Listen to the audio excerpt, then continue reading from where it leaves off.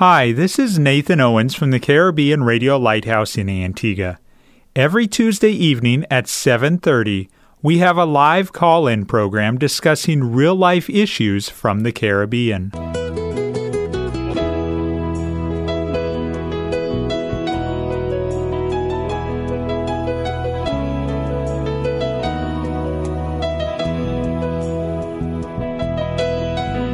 Sanctify them through thy truth. Thy word is truth. You're listening to That's Truth, a live call-in program with Dr. David Murphy, designed to answer your questions biblically in this confusing culture. Dr. Murphy has over 30 years of counseling and ministry experience here in the Caribbean and is ready to answer your questions according to truth.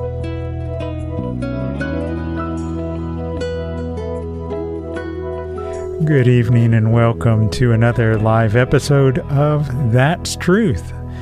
I'm Nathan Owens. Sitting across the desk from me, as usual, is Pastor Murphy. Good evening, Pastor. Good evening, Brother Nathan, and welcome to those who listen to the program. Thank you for allowing us to be in your home this evening. We have a number of questions to start out tonight's program with, but go ahead, please send in your question. We are awaiting your question, and we will ask your question to Pastor when it arrives. We have a question, Pastor. It says, I would like to ask a few questions for the next program. Were the Canaanites descendants of Ham, Noah's son? Ham was one who saw his father's nakedness and told it to his brothers, right? His father pronounced a curse on him. So was the curse passed down to his descendants? Another question. The black race were descendants of Ham and Shem.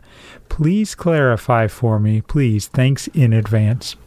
Well, the way to answer that question is to go to Genesis chapter 10, where we have the table of the nations, and we are given the 70 original nations or national units that the entire family of mankind came out from. So if we look at Genesis chapter 10, and look at verse number 6, we're given the descendants of Ham in that passage.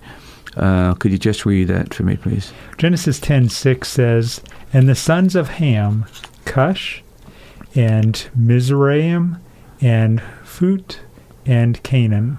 Right. So the answer to your question is correct, that Canaan is a descendant of Ham. So he is one of the ancestors, one of the major family groups that came out of the Hamitic line. In terms of the curse, if you look at Genesis 9:25, you see that the curse was placed on Canaan, not Ham. And he said, Cursed be Canaan, a servant of servants shall he be unto his brethren. Right. So there's no biblical passage that says that God cursed Ham. Now we know that Ham is the one that looked on his father's nakedness, but yet instead of cursing Ham, Canaan was cursed, and it's believed that because God knows everything, He's omniscient, He saw within Cain, who was an ancestor of Ham, that same quality that Ham had, that prurient interest in his father's nakedness. Now, we're not given any detail what was involved, why did he not cover, but it's very clear from the fact that his two brothers walked in backward and carried some kind of a clothing to cover his dad, that certainly their approach to the whole matter was different than Ham. Ham seemed to have taken a prurient interest in his father's nakedness and then went outside, maybe either shaming his father or talking disrespectfully with regard to his father. And the two brothers, hearing that, they themselves were much more reserved and careful and thoughtful of their father, and they covered him, but they did not look upon his father's nakedness. But yet Cain is cursed, and it's believed that prurient interest that characterized Ham within the generation that would produce out of those four, Cush, Mizraim, Phut, and Canaan. Canaan seemed to have had that particular quality, and he himself is cursed. But there's no Hamitic curse on the descendants of Ham other than Canaan. Now, the other question is, by the way, if you look down at verse 15, Nathan, from chapter chapter 10, if you look at verse 15 and following, you see the descendants of Canaan are listed. And Canaan begot Sidon, his firstborn, and Heth, and the Jebusite, and Amorite, and the Girgashite, and the Hivite, and the Archite, and the Sinite, and the Arvidite, and the Zemarite, and the Hamathite. Right. And afterward were families and Canaanites spread abroad. All the ites. But it's clear that these are the descendants. And when the Israelites went into to possess Canaan, these are the nations that they had to wipe out and destroy. And when you read the book of Leviticus, and it begins to list the kind of moral or immoral practices that the Canaanites engaged in, God lists the things that the Jews should not engage in. And he said, and the reason why I'm destroying these nations within Canaan is because these are the things that they're practicing. And when you look at the whole list, it involved incest, it involved adultery, it involved homosexuality, it involved bestiality. They're all listed in the book of Leviticus. But these were the common immoral practice that were going on among the Canaanites. Then we begin to understand why a curse was placed upon them. And remember that the Lord had given them 430 years before Israel would wipe them off the map. And pretty much there were moral cancer that needed to be excised from the earth because of the moral corruption. I'm told even today that those who have done the archaeological research and those who have investigated the Canaanite period, that there are drawings in the caves and drawings in different parts of where the Canaanites live, that it is not even proper, even today, to put them in a book for people to be able to see them. They're that atrocious in terms of the moral depravity that they'd reach. But this is not a curse on the Hamitic race. It's a curse on Canaan in particular and the ancestors of Canaan. And God dealt with that when the Israelites were going into the Promised Land, that he wiped off the cancer that was there. And he warned the Israelites that they were not to intermarry with these people, because if they did, they would move their heart away from God and cause them to serve other gods.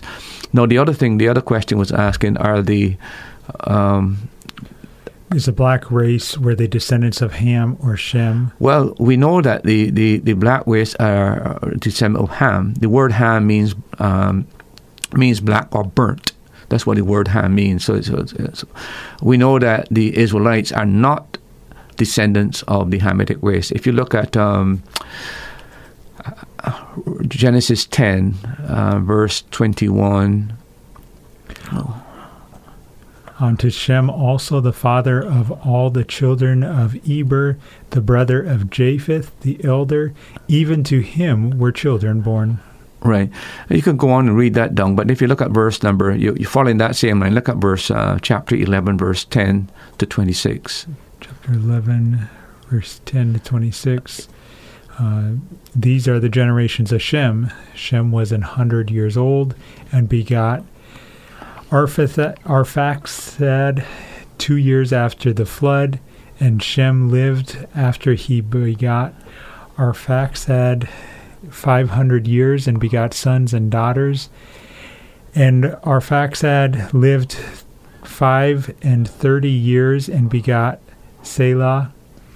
And Arphaxad lived after he begot Selah 403 years and begot sons and daughters. And Selah lived 30 years and begot Eber. And Selah lived after he begot Eber 403 years and begot sons and daughters.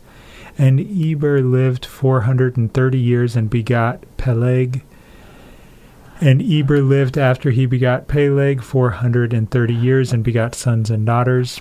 When you get down to verse 26. And you want me to jump down there? Yeah, jump now. Okay, scrolling down to verse 26. And Terah lived 70 years and begot Abram. Okay, that's the point I'm making, that the Israelites came to Terah, to Abraham, and they came from the line of Seth, not the Hamitic line. So the black race is not part of the Semitic line, they're part of the Hamitic line. So that the Bible clarifies that, where the races came from. And by the way, the Bible does not emphasize race, period. That is a human construct. You don't find it talks about groups, ethnic groups, but nothing about talking about race, etc., etc. And it's very unfortunate that it's become such a major issue, but it was never. And the other thing that a lot of people bring up has to do with the interracial marriage. The Bible didn't want the Jews to intermarry with other people, not because it had to do anything with their race or their ethnicity, but it had to do with the concern that God wanted to maintain the purity, biblical purity, and it's a matter of faith and a matter of spirituality as opposed to a matter of skin or pigmentation, and that is why there's no objection in the Bible for any kind of marriage if it goes against the faith, if it goes against the biblical teaching. You don't marry somebody outside the Christian faith. But in terms of limiting the marriage because of a person's ethnicity, a person's race, that is not supported in Scripture.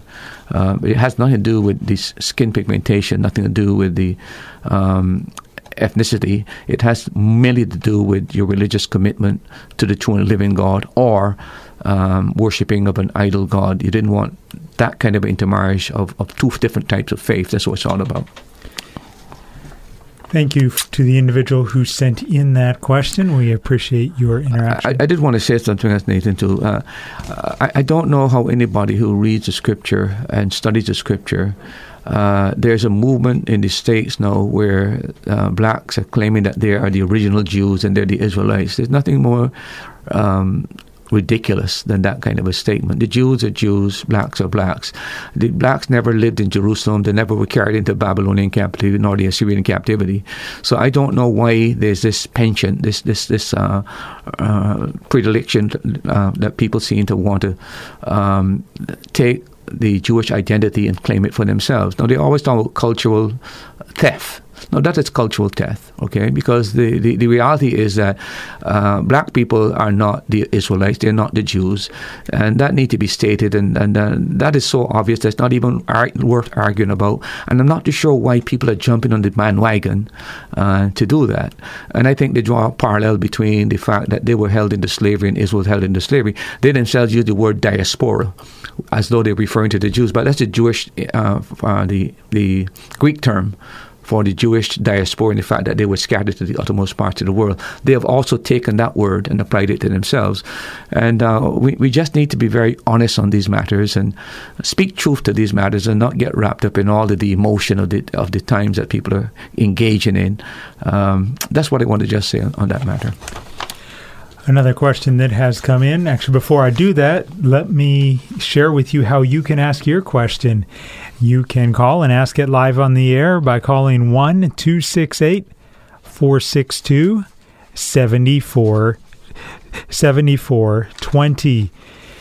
You can also WhatsApp or text your question to 268-782-1454. You can join us on Facebook Live, Caribbean Radio Lighthouse Facebook page.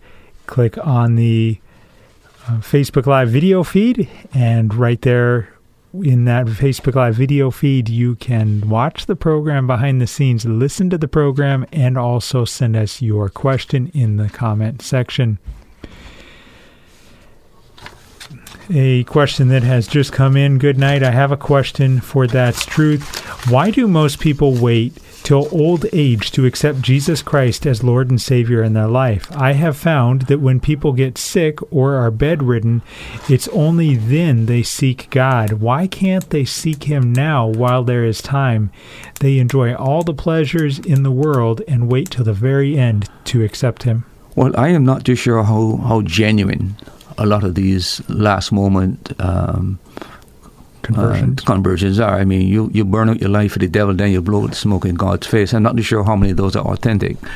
If I was a person who had blown my whole life, all my life, I would really have a compunction of conscience. I would almost feel guilty at my last moment coming to God. I don't know how sincere I would feel that I am. So I am not too sure that there's a lot of authentic conversions for people in the old age. I think old age is one of the most difficult times for people to get saved. I think they become so hardened, so fixed in their ways, it become a habit with them, and they're no longer sensitive to spiritual things. I think that's a danger time when a person waits so late. As a matter of fact, most conversions, the last time I did anything on this matter, are between like 14, when you're very young, maybe between maybe 7, 14, 15. That is probably the greatest movement of people who are converted. So I don't know where you've got your data from, but I'm sure that the statistics would indicate that very few people get saved in their old age. A lot of these people are realizing that they've got a year to live or whatever it is, and I am not too sure how genuine their conversion really is. I mean, you can say a prayer, but how genuine are you in terms of repentance, sorrow, brokenness, etc., etc.? And how often has the Holy Spirit been dealing with you between when you get like 60, 70? How long the Holy Spirit been dealing with you and you've been rejecting the Holy Spirit? The Bible says, my spirit will not always thrive with man. And sometimes people go to the point where even if they want to repent, they can't repent because there's no longer any feeling, any emotion, the will is so weak that even to make decisions, I find it very difficult. But in terms of why people do that, because people, pretty much when you're young, you just want to enjoy the world, flirt with the world, engage in all kinds of sinful activities. And in the back of your mind is always, I can do these things, and then when I get an old age, then I can turn to the Lord. Then to discover when you want to turn to the Lord, you can't turn to the Lord because you've rejected Him so much. Your heart becomes so hard and your conscience becomes seared, and therefore you're no longer responsive. But it's a very dangerous thing to wait. The Bible says now is the accepted time. Now is the day of salvation. We don't get saved by just deciding one day, I'm done with this, I'm going to the Lord. You get saved when God brings you under conviction through His Word and brings you to the point where you are willing to turn away from your sin and put your faith and trust in Jesus Christ. So it's not just man just making a decision without God's involvement in this matter. Christ said no man can come to the Father except he's drawn. And that's where the Spirit has to be at work in a person's life. A person gets saved when the Spirit of God convicts them about their sin and generates faith in their heart, so they can put their faith and trust in Christ. But just deciding one day, I'm done with this, and therefore I can rush into the kingdom, and there's no conviction, there's no work in the Holy Spirit. How can that be a genuine conversion experience? So I think people need to be warned, that be sensitive to when God speaks to them through the Word, through the agency of the Holy Spirit. That's the time you get conviction. That's the time to be converted. Thank you for sending in that question. Our next question: in light of the fact that sin entered the world and death by sin of one man, which one of these is the correct theology? Did Satan thwart God's plan for mankind? And did God know that this would happen? Or was it always in His plan from the beginning, and that's why He knew, since that was how He determined it to unfold? The latter has caused much perplexity that so many believers avoid the discussion. What are your views on this according to the Bible? Now, I'm going to give you a rough view, my view, but I want to come back to this. I'm going to be off the program for about a month, about 3 weeks, because I'm going away. But I do want to take this topic up another time and deal with it more extensively, because that question has to do with the whole matter of election. And I would like to do something on that election and what are the different systems. But Satan cannot thwart God's purpose. That's the first thing I would like to say. So whatever interpretation you give to the Bible, it is not that Satan has thwarted God's purpose. God's purpose stands, and there's no being, no creature, no angel, no archangel, no principality of power that can frustrate God's purpose. So that's the first thing I would like to say. There is an element of mystery, however, and I must admit that if God has a plan And God knew that when he created man, that man would sin. The whole question is, why did God then create man, and why did God allow man to sin? And that's an area that the Bible doesn't give us all the data on that. It's a question I would like to ask God myself. And one day in glory, we will have an opportunity to find out what was behind all of this, etc., etc. I would like to give you my whole conception of this whole thing of how in my view, I view the whole matter of sin, creation, and redemption. Creation of the human race was part of God's plan, in my judgment, to deal with sin and Satan. I can't divorce the creation of man apart from how God intended to use this by some means of dealing with the whole system of rebellion and sin that Satan had created prior to man's creation. So I believe that man is part of God's plan to finally deal with sin and completely get it out of the universe. I believe that. The other thing is that God cannot be tempted with evil, neither tempteth any man with evil. So God could not have created Adam and Eve and then tempted them to sin. He himself cannot be tempted, and he will not do it. But he allowed it to happen. So we can't blame God and make him the primary agent of temptation. When God allows the devil to tempt us, God is doing one or two things. Number one, he's testing our loyalty to him. And then also he's putting on display, like he did Job, to the world, that there's not in every case you believe a man is serving me because what he can get out of it. He can serve me out of a genuine heart because he loves me as his God. That is the story of Job, quite frankly. Thirdly, man was made with the capacity to make a moral choice of either obeying God or disobeying God. He was made in the image of God. God, in his being, God has three characteristics of personality.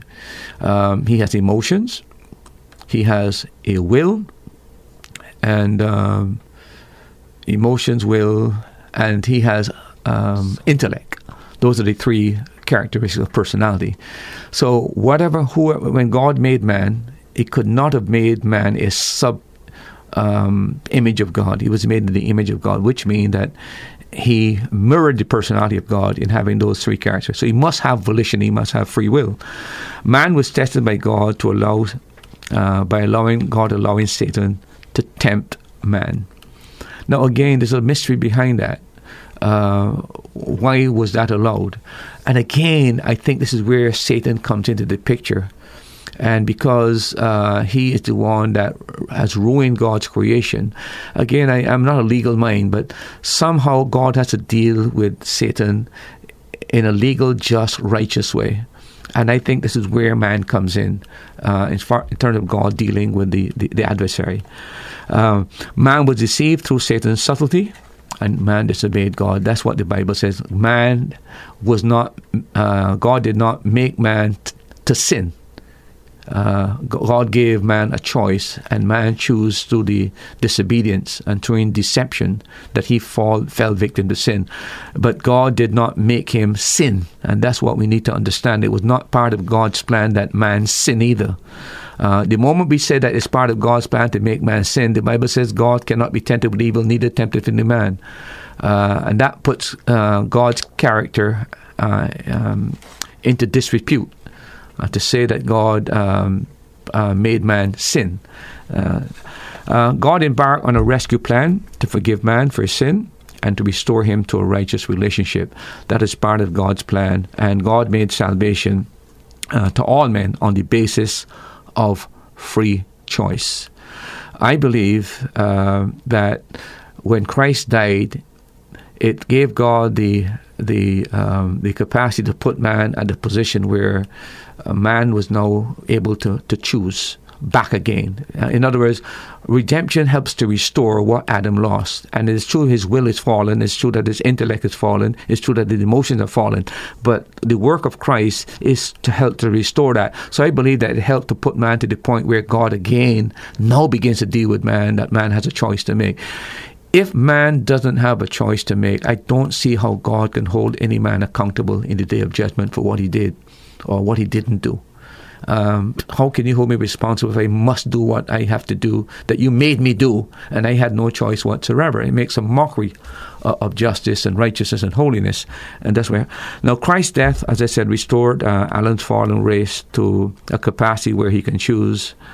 And I believe also the statement he said, if I be lifted up, I will draw all men to me. And I believe that saving power of Christ now allows God to be able to, because the Bible says no man can come to the Father except he's drawn. And yet Jesus said, when I'm lifted up, he will draw all men. So I think he puts us back on the capacity where God is calling all men. And I say that for this, right? The Bible said God is not willing that any should perish. Now, if God is not willing that any should perish, I believe that God does everything in his power to enable that man that he says, I'm not willing for you to perish. I cannot say he's saying that and not doing everything within his capacity to make it possible for me to make that choice. And then, of course, the Bible also said that he's provided salvation for every man. So if every man could not be saved, why would he provide salvation for every man?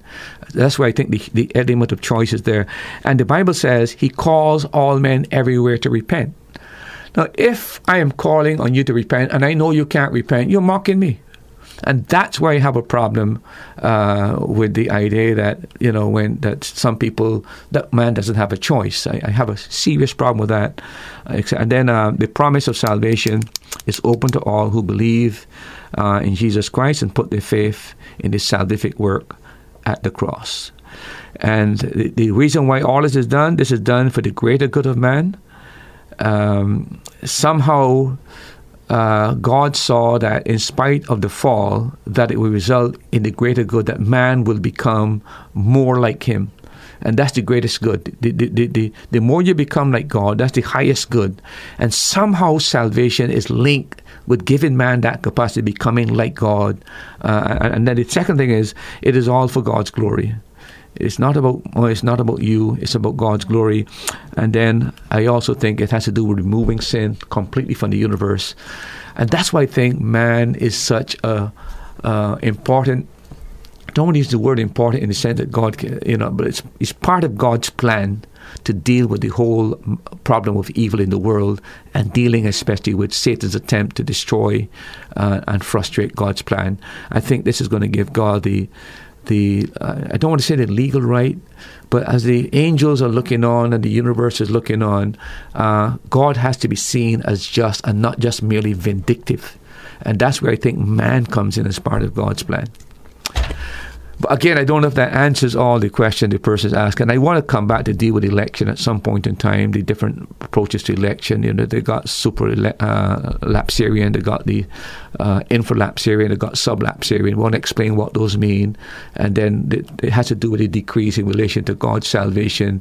Did God decrease salvation before he create, or did he create and then decrease salvation? Mm-hmm. All of these issues need to be looked at, and I'll spend some time to do that in a future broadcast.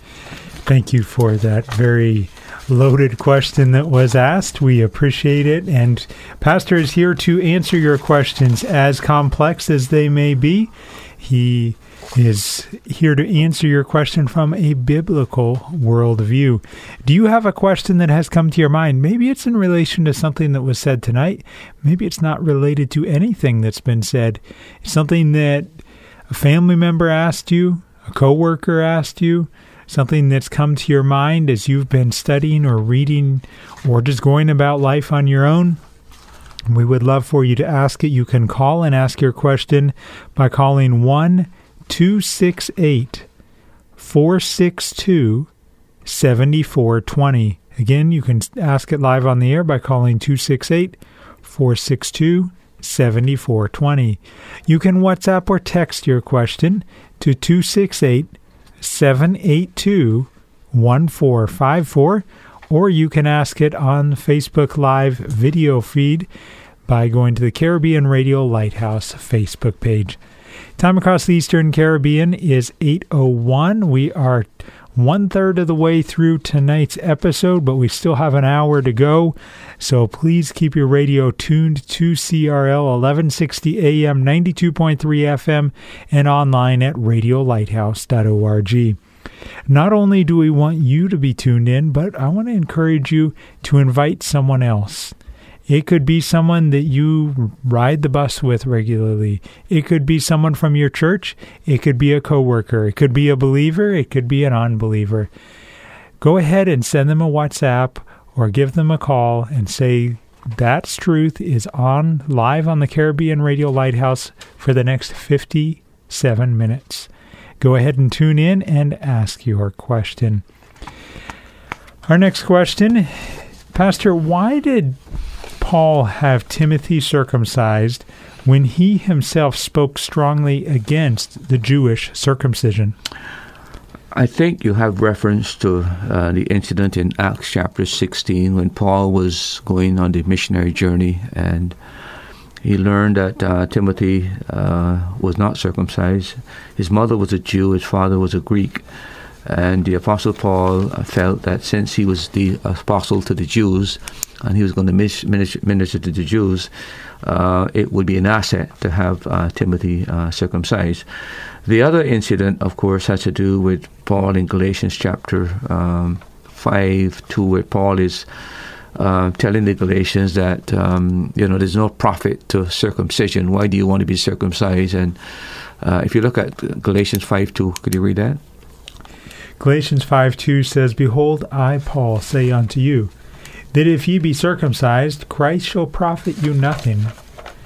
For I testify again to every man that is circumcised, that he is a debtor to do the whole law. Now, when you take what happened in Acts, and you take Paul's strong words here in Galatians, you could get the feeling that there's some inconsistency. In one place, you're telling people there's no profit in doing it, and you're in danger if you get circumcised and Christ doesn't profit you. On the other hand, he's telling Timothy, you need to get circumcised. But again, I think the clarification over the whole matter and the way you begin to understand the two passages that they're not contradictory is to understand the circumstances that we're dealing with. The first one has to do with the fact that Paul is going on a missionary journey, and the Apostle Paul is want to take Timothy with him. But again, his mom is a Jew, his father is a Greek, and he has not been circumcised. So Paul sees it as a asset to be circumcised because that puts Timothy identifying with the Jew. So he's trying to look more Jewish in his evangelistic ministry among the Jews, so that by being circumcised is not a barrier because of the Jewish fascination and commitment to this matter of circumcision. A good explanation of that is Corinthians chapter 9, verse 20. 1 Corinthians chapter 9 and verse number 20 says, And unto the Jews I became as a Jew, that I might gain the Jews. To them that are under the law, as under the law, that I might gain them that are under the law. Right. So Paul is talking about evangelizing, and he's able to utilize customs. You remember in the book of Acts, Paul actually goes to the Nazarite vow at one time in the book of Acts. Again, some people think it's a compromise there, but in the case, again, his calling is to the Jews, and he's trying to identify with the Jew as much as possible so as not to alienate himself from the Jews. So in the case of Timothy, he sees it as a helpful tool for evangelistic work. When Mary Slessor, I think it's Mary Slessor, I can't remember, it's a lady missionary who went to India. One of the problems that she had is that she was seen as a white European or a white American, basically, and she wanted to identify with the Indian women because she was trying to get a lot of the women who were now temple prostitutes in the Hindu temples. And pretty much what she did, she discolored her face with tea leaves to look brownish. She changed her hair to look like an Indian. And I think one of the things that when she was young, I think it's her, but I know it's one of the lady missionary. When she was young, she was wondering why God didn't give her blue eyes, but gave her brown eyes. And she discovered that if she had darkened her skin with tea leaves and dressed like an Indian, and she still had blue eyes, they would know that she was a European. So later on in the mission field, she was thanking God that the actual fact for the fact that she had these brown eyes, so that she blended in with the Indian women and looked like an Indian, quite pretty much, to minister to Indian. Also, I think it was Hudson Taylor who wore a pigtail like the Chinese to identify with the Chinese. This is not compromising the gospel. This is using being wise as a serpent, but innocent as a dove, and adapting to the culture as much as possible if it does not compromise your doctrine or your biblical position on salvation. So there's nothing wrong in what Paul was suggesting to Timothy. It would be a tool of making him more acceptable among the Jews when he's ministering with them. And if we had to go to the American Indians, for example, to minister to them, and you had to wear feathers like they wear feathers, that doesn't affect your salvation, but it makes them feel that you're more acceptable to their culture. Or there may be certain foods that you will have to eat when you go to a different culture to blend into the culture. It may be something that's quite repulsive to you, but you do it because you're interested in letting them know that you identify with them, you want to work with them, etc., etc. So that's the reason why Paul had Timothy. Now, in the case of Galatians, now you're dealing with something else. You're dealing with people who are demanding that circumcision is necessary as part of salvation. And this is where Paul would not budge on this matter, and he would fight it tooth and nail because it was a theological betrayal of the gospel. And that is why in Acts chapter 15, when they had a group came down from Jerusalem and was telling the Gentiles that they need to be circumcised and keep the law of Moses, that's when the Apostle Paul and Peter and James had this ecumenical convention to discuss this whole matter of where does the law fit in and where does circumcision fit into the plan of salvation. And it was agreed that the believers didn't have to be circumcised, didn't have to keep the law of Moses. But that matter was settled. So here's Paul dealing with the Galatians now. And a matter that was settled in Acts chapter 15 has surfaced again. And Paul had to be very, very strong to let them know that circumcision plays no part in salvation whatsoever. And that's why in one case he commends Timothy, because he's going to work among the Jews and it will aid and assist him in his evangelistic work. In the other hand, he abominates it in the book of Galatians because they're making it part of a necessary ingredient of salvation. And Paul says, absolutely not. Christ and Christ alone. You don't subtract from Christ. You don't add to Christ. You don't need Christ plus circumcision, Christ plus the law, Christ plus the Sabbath, Christ plus baptism, Christ plus confirmation. It is Christ and Christ alone when it comes to salvation. And that's the reason why Paul did it. So there's no contradiction there. You just have to understand the circumstances he's dealing with and the need to adapt to when you're doing evangelistic work and missionary work. So I understand what you're saying there, that we don't need Christ plus something, plus the law.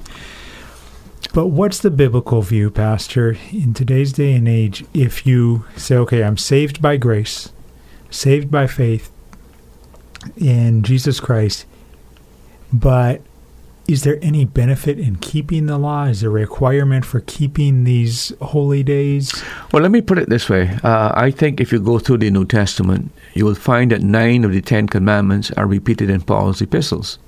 So clearly, the moral aspect of the law is not abrogated in the sense that we shouldn't try to not commit adultery. We should try to keep those are required of us, but they're not a means of salvation. But people who are saved, you still live within the confines of the moral law because these are repeated in the epistles. The only commandment in the 10 commandments that is not repeated in the New Testament as binding on the believer is the Sabbath. And here's the principle, Nathan. The principle is still observed in the church. The principle in the Old Testament was 1 out of 7. That principle is observed in the church 1 out of 7, which is Sunday. And remember the reason why we do it. The Old Testament law, the Sabbath, celebrated the old creation. the New Testament practice of Sunday celebrates the new creation. So that is why, in essence, the law is fulfilled, because the same principle is being observed, right? But the law was never a means of life. But the law is based on God's moral character. God's moral character doesn't change. So God's standard of morality doesn't change either. And that's why, and God has a right to take principles from the old economy and put it in the new economy. He's God. He's the one that will tell us what I want from here that can go in here.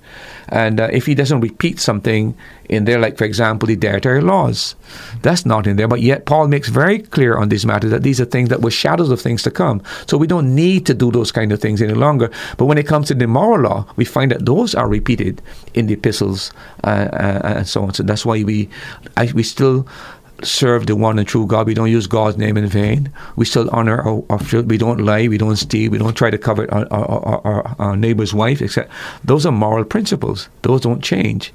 But they were never intended to be a means of life. And that's where people go. Christ is the only one that can save us. But when he has saved us, he transforms us and he changes our character, and we are becoming conformed more like God.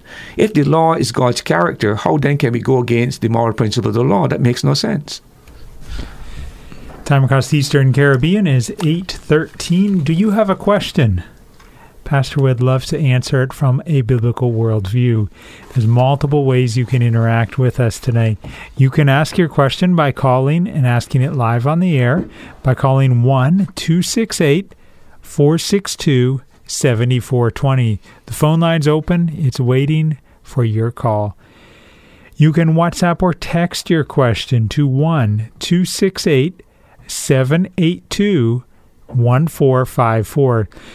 Maybe you want to make sure that your question in no way gets traced back to you. I don't see your question when it comes in. It goes to the call screener, and they pass your question along from the WhatsApp phone on a computer program to me. So just put anonymous at the beginning, and I won't even know what region of the world your question came from. It will remain completely anonymous. You can also ask your question by joining us on Facebook. Go to the Caribbean Radio Lighthouse Facebook page, click on the Facebook Live video feed, and in the comment section, you can comment your question. I want to make another comment to it. One of the problems that I think the modern church has, especially the evangelical church, the Baptist, etc., I don't think, because we're so fearful of the Adventist movement of demanding obedience to the law as a means of salvation, basically, that many of the churches stay away from expounding the law. But again, the law was given to let us understand what sin is. So if we don't properly expound the law to the people and let them know what God requires as a holy God, how do you get conviction? There's no conviction without the law, quite frankly. Yeah. But the Holy Spirit will use the word to bring conviction. And we got to be very, if you read all of the great preachers, like even Moody, Spurgeon, you'll find that in their catalog of sermons, they preach on the law. They explained the law and went into deep details about the law. And that's why people were under so much conviction. Today, we don't do that. If we took the law, the Ten Commandments, and go through the Ten Commandments and really go down to the meat and the spirit of the Ten Commandments, there's not a single person that is unsaved that has it properly expounded what God requires, that are not open to conviction, because the Holy Spirit will use that to bring conviction. So we got to be very careful that in trying not to be seen as though that we are Sabbatarians, that we neglect in expounding Scripture not to deal with the law and explain that. And also, that gives us to explain to the Bible, what is the purpose of the law then? And then we all learn that the law was the schoolmaster to do what? To lead us to Christ, right? I just want to say that because I think sometimes we are afraid of preaching on the law.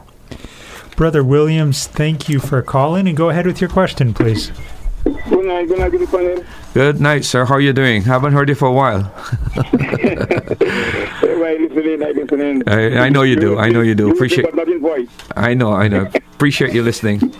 Yes, Pastor, there is a question. Me and a brother of the church had a little talk. We are talking about Jesus is a black man. I tell him, no, Jesus is a Jew. Yeah. And he tell me, when the Bible talk about his feet was like brass and his hair was like only black man hair that like wood. Yeah. I say, well, when the Bible tell you he came to his own, and his own received him not. Yeah. So who were we talking about? Black people, it was Jews. Yeah. Salvation of the Jew. Look, I'm hearing that more and more now, and it's more coming out of America than any other place. Basically, the black people in America, and that. And by the way, that has led to a lot of violence against the Jews. I don't know if you know that. A lot of violence against the Jews. The Jews right now in America are targeted. And so on and so on. But Christ was not a black person. He was a Jew. He's more like, if you go to the Middle East and you see those people that look kind of Arabic, he's more like that. But of course, when the Jews moved from Babylon and so on, and then they came over to the West, their skin have cleared up a lot. Like if you went to America and you live in Canada for many, many years, it doesn't matter how dark you are, your pigmentation, it looks so. As a matter of fact, some of these people on television that claim to be black, they look so white, they don't even know what the distinction is. And that's because they live in a different climate. But don't get wrapped up in this. The race thing is almost coming to the point where it's creating so many problems in Christianity. We need to preach Christ and Christ alone and get away from all of this racial problems that people are having and trying to, let's preach Christ and understand that, if you don't love your brother, you don't know the Lord. But sorry to interrupt you so suddenly. What else, sir? Pastor? Yes, sir. Let me tell you, I'm working on a container ship in the Mediterranean, and I work with some Arabs, and they qualify themselves as black. What's that? I had working in the Mediterranean with some on a container ship with some Arabs, and they classify themselves as black people. Well, I don't know of any, but they're not of the Hamitic race. I mean, the difference between the Jews are from the Semitic race, the son of Shem, and the black, which means the word Ham means black or burned, is from the Hamitic race. So they're two different races. I did that this evening to show that what the race of the group that, and I don't like to use the word race because the Bible doesn't use the word race. There's only one race, is the human race. Ethnic groups, okay? That is what it is. But it's clear that the line that where the if you want to say the blacks or the whites or the Europeans, two different lines altogether. And by the way, Europeans are not Semitic either. They come from Japheth. So they're a completely different ethnic group, okay?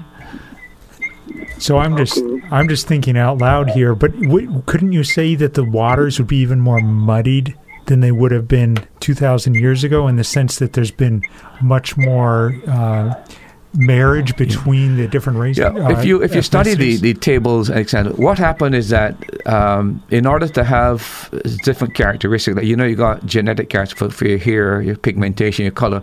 When you have a group that separates and intermarry within that, they isolate and separate. There are certain qualities that, if it's the skin quality, that becomes more compounded. So if that's the main thing of it, your hair again and stuff like that. So once you're isolated and you're intermarried within the same sector, there are qualities that begin to dominate, and that is what I believe happened with the different races, as the people split up in Genesis chapter 10, and God scattered them. So it meant that groups now that used to intermarry and used to interrelate, they, by isolating and intermarrying, develop certain characteristics. The other ones in this area develop certain. And remember that if the sun is burning you or something is burning you, you're going to adapt to deal with the sun. Except if it's cold, you're going to adapt to deal with the cold. So you develop certain natural qualities in the whole process. And I think that's how eventually we got these different. But all of us came from Adam.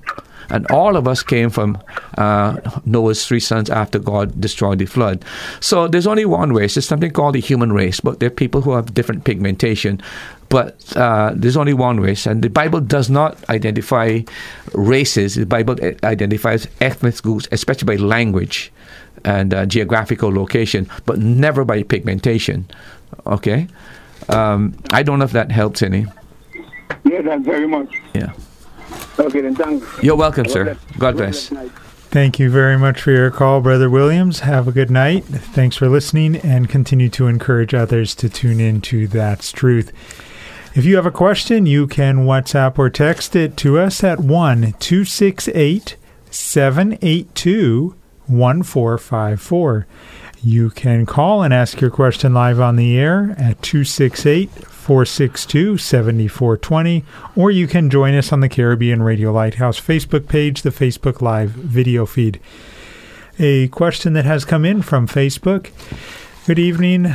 Just interested what book Pastor Murphy is currently reading.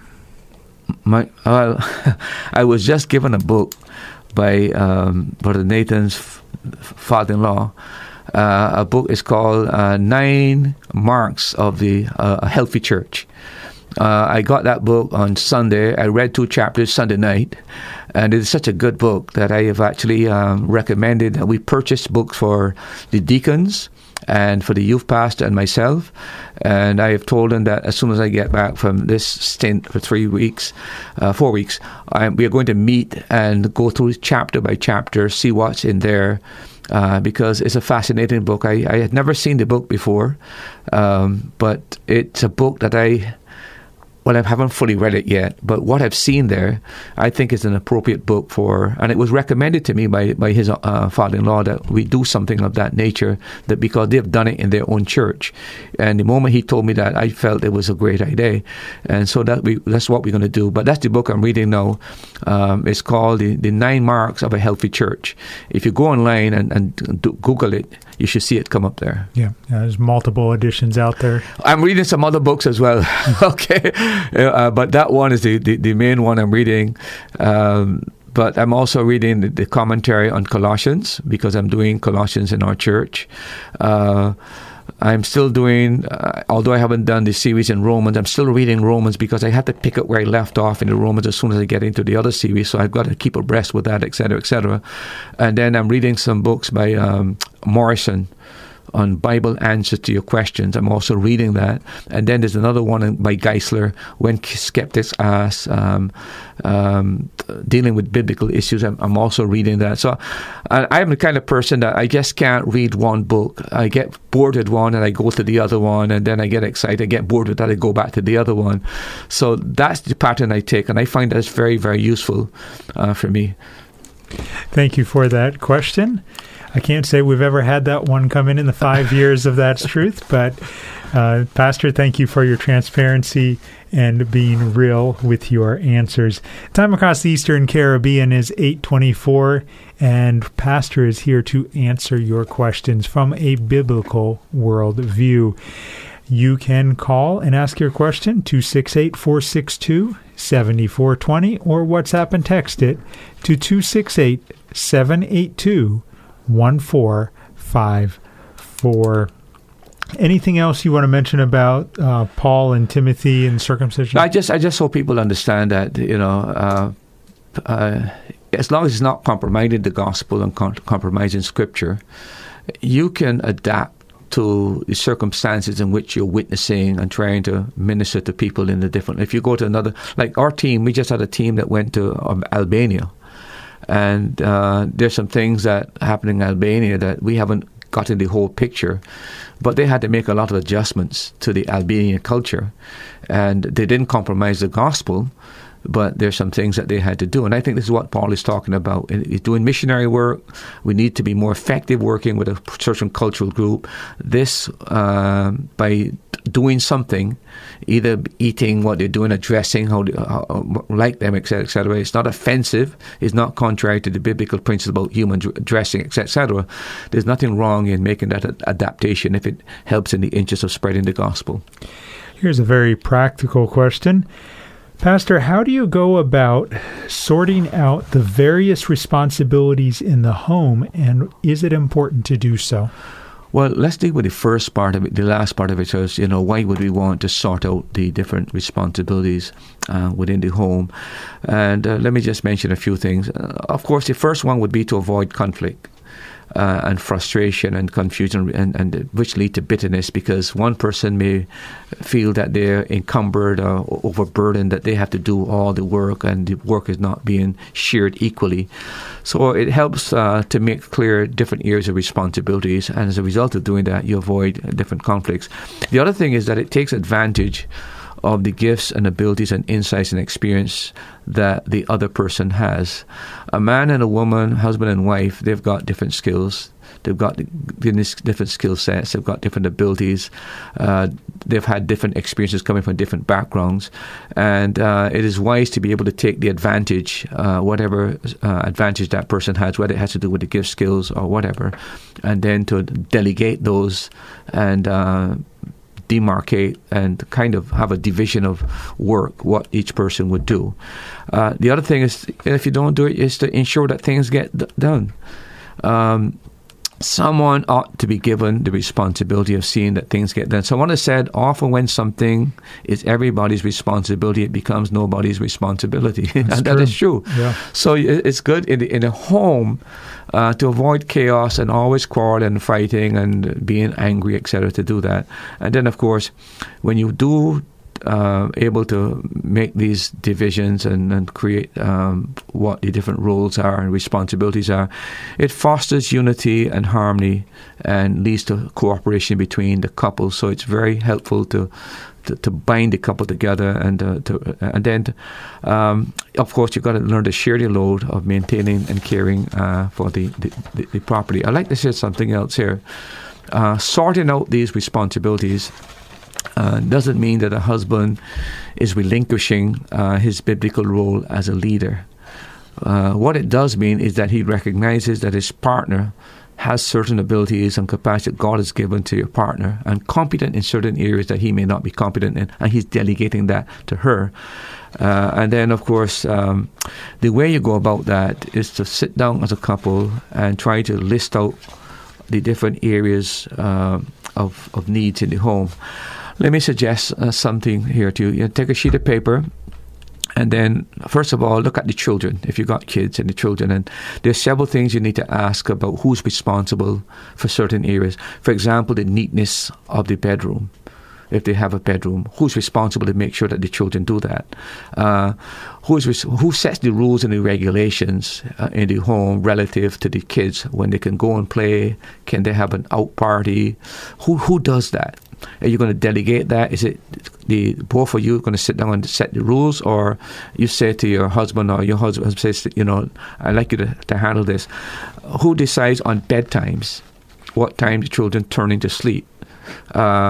Who decides on activities, what activities they engage in, especially during the school week? If they have to, when they come home, what's the order when you come home? And, in terms of homework, in terms of can they watch television for a little while or not watch television? What can they do? Can they play a little bit on the outside? Can they go by the neighbor? All of those things. Then discipline. It's another area you got to decide with kids. Who is responsible mainly for the discipline? Is it a joint venture? Do we both share this load equally? Do we do it together? Social life has to do with their friends. Which friends can they associate with? Can they go by the home? Can the person come by you? When they get a little bit older, you have to decide on dating. Who can they date? How can they date? When can they date? All of that need to be settled. And then clothing.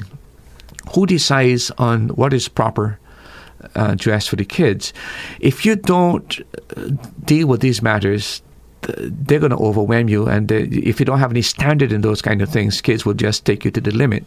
So you have to, here are the kids, these are the areas that we need to work on. And then, of course, it'll come to a point when the child is getting old, allowances as they get older. How much do you give them that they can spend? $10, $5? What allowance you're going to give them as they get older? You've got to decide on that, et cetera, et cetera. And then chores. What chores the children go do? What do the boys do? What do the girls do? You've got to set that out for the kids as well, et cetera. And then, of course, manners. Got to teach them etiquette. You got to teach them when to respond to people. Please, yes, sir, no, ma'am. This is if you don't teach them, they're just going to get it from other people who don't have any training. And before you know it, your child is just as uncouth as the people that they move with. So you're going to have to realize that there's certain things, thank you, please, whatever it is. And this is something you have to reinforce if you see it of value to the children. And then schoolwork. Who handles the schoolwork? Is it daddy? Is it mommy? Who sees that the child's work is done? Who works with the school? Do you rotate it? One. That has to be settled because kids need to do their homework. I'm convinced that if parents get involved in a child's education and make sure that the homework is done, I don't think you're going to have a problem with the child. But I think a lot of kids don't get the help they need. They don't understand certain questions. They don't know how to do certain subjects. And because they're not assisted, the grades begin to fall. And many, many times when you begin to fail in one class and you don't succeed, you go into the other class, you fail there. So something has to be done. So you have to deal with that. And then, of course, TV watching. How much TV does your child is allowed to watch? Can he watch during the week or does he watch on weekends? You just can't tell him turn on the television and that's the end of it. Somebody has to control the monster. And you as a parent have got to decide. With my kids, when my kids were in school, even during vacation, if they wanted to play for 3 hours, they had to study for 3 hours, even during vacation. I said, you decide how much time you want. You want 10 hours? Okay, no problem. Study for 10 hours, So I let the onus be on them, and they would never say, I'm hindering them. I said, no, I don't mind you playing for 5 hours, but study for 5 hours. And but you have to put something in place for the child. And then hygiene. You're going to have to teach the children about hygiene. Brushing your teeth. Don't assume that because you brush yours, they're going to brush theirs. Next thing you know, you got all this dentist expenses, etc., etc. When the child goes to sleep at night, make sure they brush their teeth at night and do gargling, whatever it is. If you don't, you're going to have to pay some serious money in fixing the teeth. And I would say something else as well, Nathan. Break the child out of sucking the thumb at a very early age. If you don't, you're going to spend tons of dollars trying to get that child's teeth realigned, because once that gets projected, you can't put it back in, and then you got to put these, what do you call them, braces, etc., etc. So it's better now that the child cry now than you cry later when you're going to pay all this money. But you need to break that. And then, of course, the spiritual life of the child. Who reads the Bible stories at night to the child? Who prays with the child? That has to be worked out as well. Well, with the grandchildren that I have not home, with Ellie, every night I pretty much handle Ellie, read a story to her, a story she wants to read, and I read a Bible story, and then we pray for her family, pray for myself, pray for her friends, etc., etc. But if I can ingrain that in her, I wish I had that when I was a boy. I never had it, Nathan. I got saved when I was 16. I didn't know about praying. And it remains a tough battle for me personally. But if I had that ingrained in me at an early age, it becomes so natural. So I'm trying to ingrain that in her now so that it becomes a natural, she wants to read the Bible, she wants to pray. And then, of course, so when it comes to the children, those are several areas. There's some other areas that you might need to fill in. So sit down, look at your child, and look at these different areas and decide, is it my wife, is it me, are we going to do it jointly, whatever it is. But if nobody is doing it, chances are nothing is being done, and it's just complete chaos, pandemonium, and the child does whatever they want, and then you begin to wonder why the child is not performing, etc., etc. So that's the first thing I would say. Then the other thing has to do with money management, establishing a budget. Who does that? Is it the husband? Is it the wife? The husband doesn't have to do it. He can delegate it to the wife if she's much smart in spending money and containing money, etc., etc. Nothing wrong in him delegating that, but somebody has to control the budget. Now, if the two earning people earning, you may not need to necessarily have you have an idea what you're spending per month. You're not as though your bills are piling up, you can't pay your bills.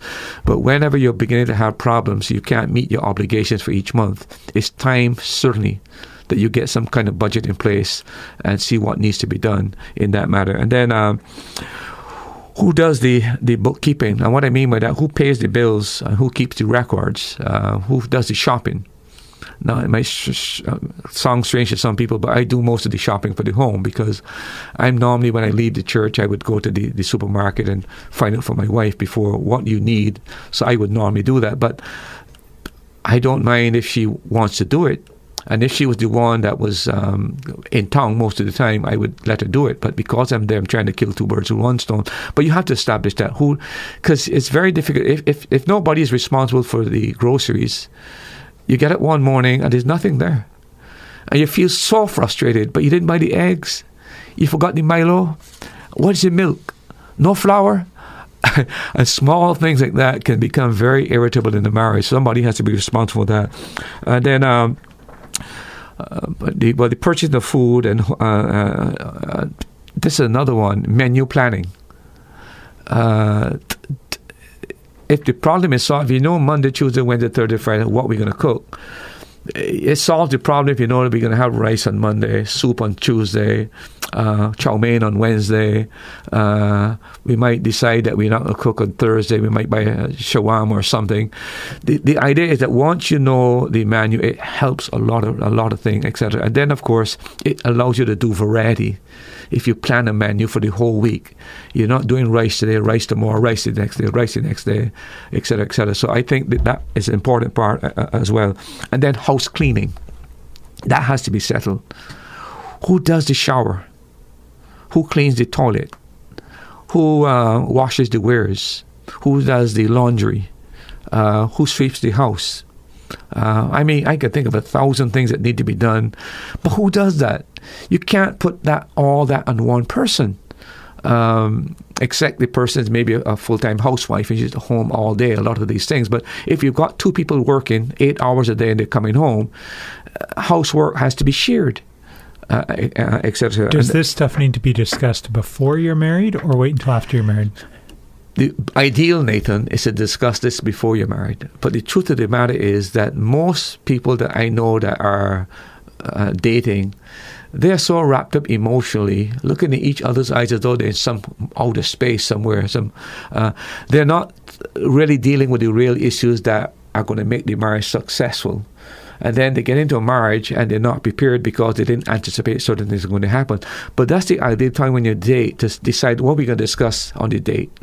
You know, well, let's talk about kids. What kids? How are we going to do with the kids, right? Who's going to handle finances? So you're planning when you're dating what you're going to discuss. Of course, you discuss other things, you're romantic, but at least you're targeting areas so that you're going into the marriage and you're fully aware of what's going to be involved, what's required, and what to expect.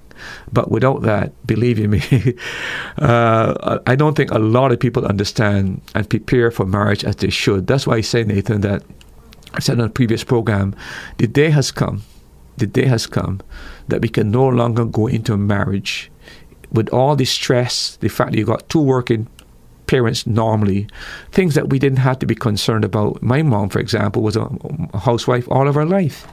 That is not going to be the norm for most people because the cost of living is so high that sometimes both people are required. And I recommend that they do it until the child starts to school and then be the kind of parent, etc. But you should be home during that period of time. What are your spiritual goals for the family? Who handles family devotions? And again, I don't think it's necessary that the husband be the one that handles the devotions. He could delegate that to his wife and said, you be the one, call the family together.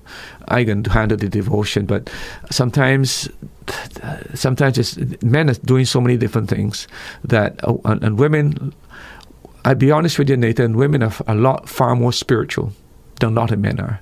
And they're more conscious of spiritual things in that regard. And that is why, for example, take Susanna Wesley. I think she had 14 children. And she gave each child 1 hour a week, with each child separately dealing with spiritual matters. And she was the one that was the spiritual person responsible for the spirituality of the home, because her husband was so busy in preaching and you remember riding the horse, all that kind of stuff like that. So I think he'd be. And then another area, Nathan, is family activities. Somebody has to decide on family activities. It doesn't happen. Are we going to, like, fun times? You're going to have a fun time. You're going to have recreation time. Is there any family project we can do together? In case, who is responsible for what? That is something that, again, that needs to be worked about. What about vacation plans? That has to be worked out as well. I'm very miserable with that one. I don't really pay much attention to that because I'm such an old person now. But I think this young generation who are very mobile, certainly with all the pressure that they got, with all they need to get away. But who plans the vacation? I would never go on a vacation if they want to have to plan it, quite frankly, right? My wife would have to go online and do the tickets, or Rhoda's done that for me. But I'm not going to do that because that's just not my thing, to be very honest with you. So and then what about such things as the automobile. Selection of the automobile, maintenance of the automobile, who's going to maintain that, who makes sure that the water is in there and the oil is there. Otherwise, you're going to burn out the engine. Who does that? A woman could drive a vehicle for a whole year and not realize you got to put in water, got to put in oil. So somebody got to decide that. But who does that, right? Is your husband? Is he going to show her how many, what time, once a month, twice a week, check the water, check the oil, how to do that? If that is never done and she's just driving, you go away, she's just driving, you might come back and find that she's burned the head. Another expense. So that is something as well that needs. Then savings. That's something you need to discuss. You can be spending, but somebody has to be insisting that this is being put aside every month. And maybe somebody want to hold that account. This is their person. Savings is your job. Every month I must give you this amount. You make sure that it's saved. If that isn't done, chances are they're not going to be any savings, et cetera, et cetera. Hospitality. You're going to have friends over once a week, twice a week. If you're in the same area when mom is away, maybe you're going to visit mom, my mom, your mom. What's the plan to keep that kind of thing? So, but these are things that unless somebody's assigned to do it, it never never happens. So it needs to... a lot of other things that I could mention. Family photography is another one. You know, when I look back, Nathan, I have very few pictures of my family. Now you've got the cell phone that can take pictures, you know. Somebody should be keeping a record of the family, etc., family pictures. Special events. Who's responsible for anniversaries and birthdays? Who's going to make sure, especially when you begin to have kids, etc., etc. Yard work, gardening, career choices, career changes. Those are other areas that you can talk about. Of course, when it comes to furniture and stuff like that, who does the purchase, who does the selection, who does the maintenance? That is basically how you do it. You sit down together, you identify these different things that need to be done, and you have two columns. Husband, wife, and you just tick which one is mine, which one is yours, so that we have an idea because you're trying to divide labor, and you're trying to make sure that nobody is overburdened and have all the responsibility. You can feel as though you're doing all the work and there's no help, and when that begins to happen, resentment develops, and resentment is something that grows on the inside for a long time, and then finally the person start being sarcastic, and then after being sarcastic, they begin to be very verbal, and you can see now the expression on the face, and before you know it, out war, quarreling, fretting, and maybe even shocking. One morning you get there, and the suitcase, she's gone, he's gone, and you say, "But endure this for so long, can't take it anymore." And hope you can survive on your own. This can be averted and avoided if we look at these different responsibilities, different roles, and itemize them and decide who's going to handle what. I think this will be very, very helpful for a couple to do that. Very practical information. Again, I know Pastor threw a lot of things out there. If you would like to hear them in more detail and maybe take notes or absorb it a little bit more, you can listen to the rebroadcast of this episode on Saturday afternoon from 3:30 until 5 p.m. If that doesn't work for you, later this week you can go to our website, radiolighthouse.org, and look for the podcast. And let me tell you how to get to it.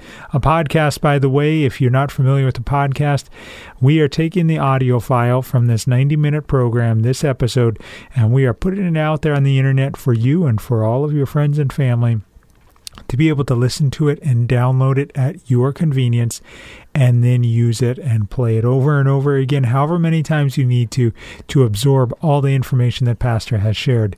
Go to our website, radiolighthouse.org. Scroll down to the second large photo that you see. It's a broadcast microphone, just like the one that I'm sitting behind. click on the center circle when you see that broadcast microphone. It says podcast. And then the first podcast listed on that next page is That's Truth. And you can go to the latest episode. You can go to the archive of all previous 256 episodes, and they are categorized by topic. A question that has come in, Pastor, is it wrong to not desire to be in a relationship due to past hurts? I don't know if I can say that it is wrong, but I will tell you this, that God has designed us to live within relationships. We were made for relationships, and change and transformation takes place within relationships. So I think that if you are isolating yourself because of past hurt, et cetera, I think you're doing yourself a great disfavor. You are a social being, and within the context of relationships is how God intended man to live. That's why he said it's not good for man to be alone.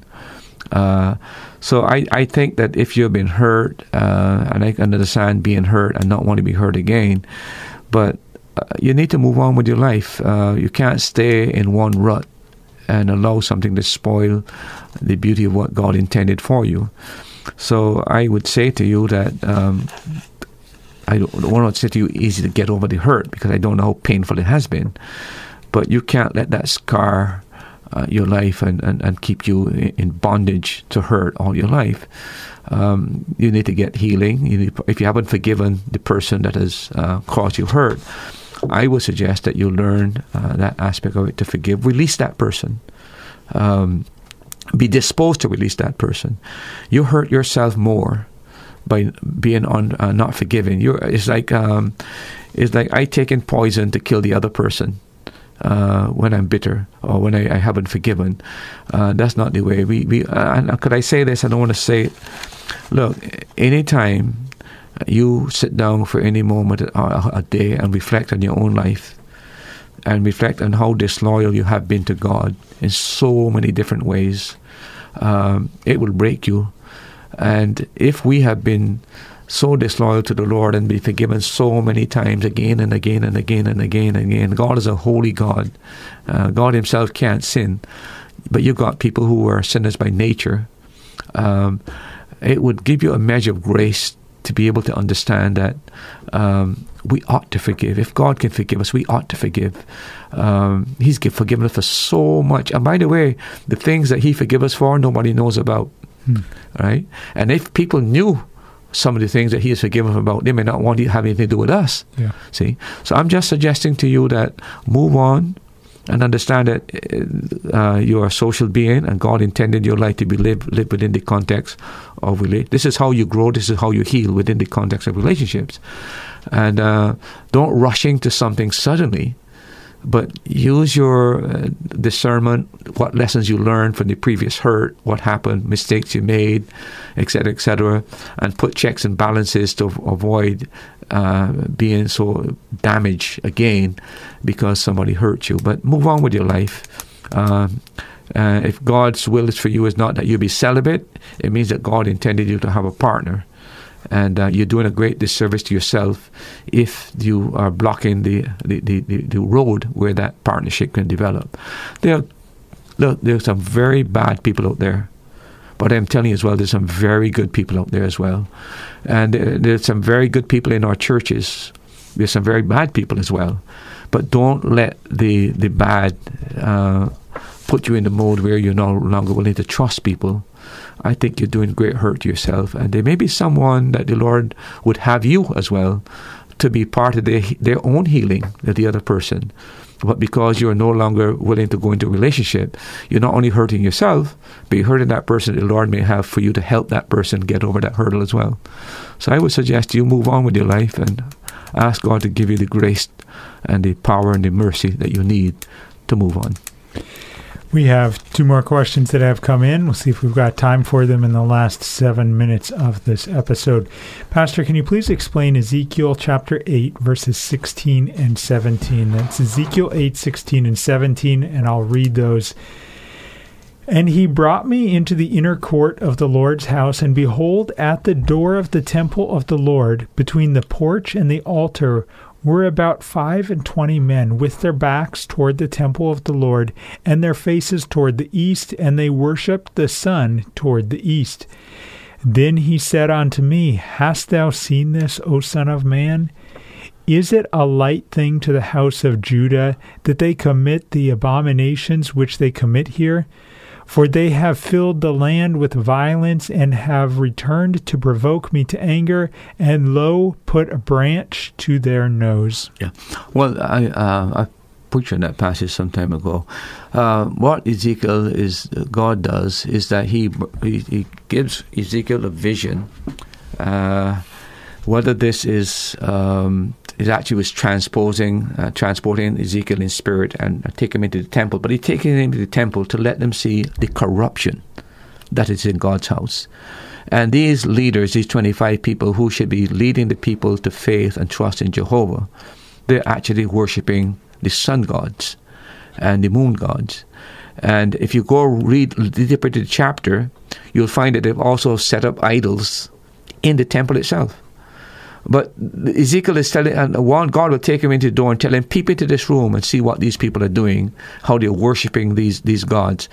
The temple has become completely corrupt, and now they've introduced idolatry into the very temple of God. And this is part of the reason why God brought them into captivity and sent Israel by the Assyrians in 722 and by the Babylonians in 586. God is patient, God is long-suffering, but there's a limit even to God's patience and God's long-suffering. And even though he tolerated what Israel was doing, the reason why they were carried into captivity mainly because they introduced idolatry into the nation, and then idolatry into the very temple of God where God ought to be worshipped. So this is what you have there in Ezekiel, that these leaders, these priests and the elders of Israel have so become idolatrous that even in the very temple of God, they not only set up idols, but they're actually worshipping these sun gods and this moon god, etc., etc. Thank you for that question. Another question that has come in. Good night, Pastor. Is it possible for a woman or a man who is married as a Christian can either be remarried, or is it right if either man or woman, if either are saved, can they remarry? I'm a little confused of what is meant there. Read it again for me, please. Is it possible for a woman or a man who is married as a Christian, can they either be remarried? Okay, let's stop there. Well, it depends. There are two biblical grounds for divorce. That is adultery, and that is abandonment. So if a couple is married, and one of the partners commit adultery, you don't have to go through the process of divorce. I'm not saying that you have to do it. But the person who is the innocent person does have that right, because the oneness, the two become one flesh, is destroyed. And the Lord allows for divorce in that case. My advice in most cases is for healing and forgiveness and to the rebuilding of the marriage and rebuilding of trust. But there are people who take advantage of a person's kindness and grace and continuously commit infidelity. I remind people again that this is not the day that you can run like a village ram any longer. There are 24 STDs out there that can ruin your life and kill you and destroy your health.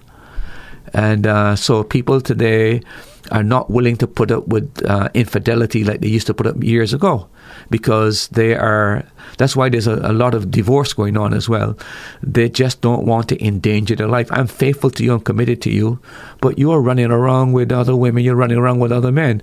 You are endangering my life. And if you have kids, by the way, who is going to take care of the kids when you're gone? So, but yes, if the person is in the right, in the sense that they're the ones who are the faithful partner and the other person, if they divorce and on biblical grounds, you can get remarried. And the second half of the question, which I think you already answered, is, or is it right if either man or woman, if either are saved, can they remarry? Yeah, if the important thing, Nathan, is to have biblical grounds for divorce. Again, as I mentioned, infidelity and adultery is one, but again, abandonment. I know one pastor in He used to be in St. Thomas. Don't want to give too many details, but he brought over his wife to work with him in doing spiritual work as a school. And then, she got the green card. And then next thing you know, she gone off to America and abandoned him. Totally abandoned him. What is he supposed to do? Well, that's where 1 Corinthians chapter 7 applies. Believe in that case is not in bondage, bound any longer, etc., etc. So when you are abandoned, that person has, and I'll tell people this, normally when people abandon a partner, if you have hesitancy about whether you have biblical grounds or not, you only have to wait a little while, because that person abandoned you is certainly going to commit adultery.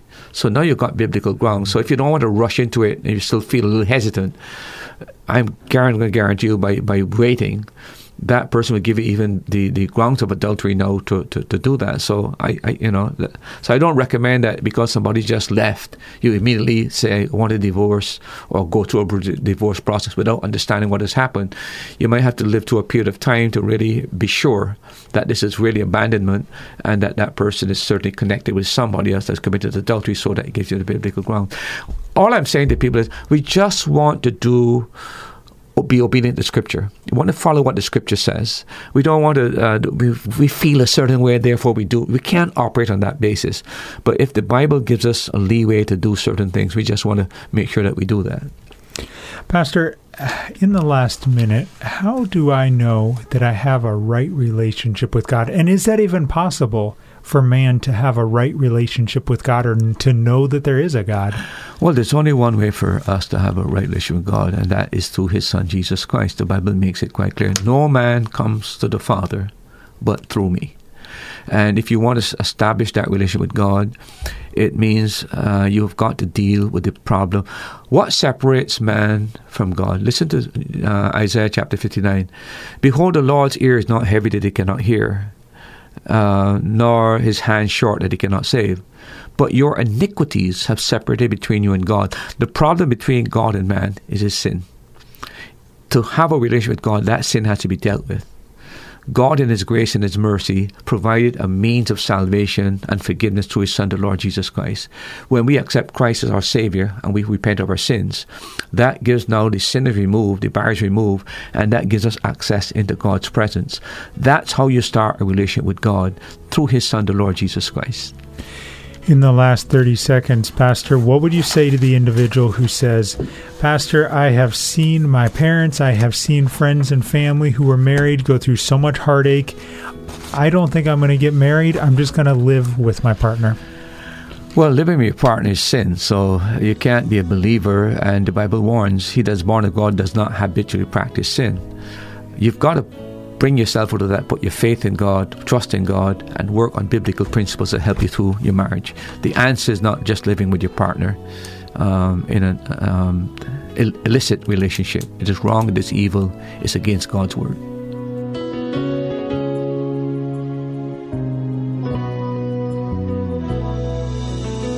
Thank you for joining us for today's program. We pray that the Holy Spirit uses the truths shared from God's Word to strengthen your faith. Now you've heard it. That's truth.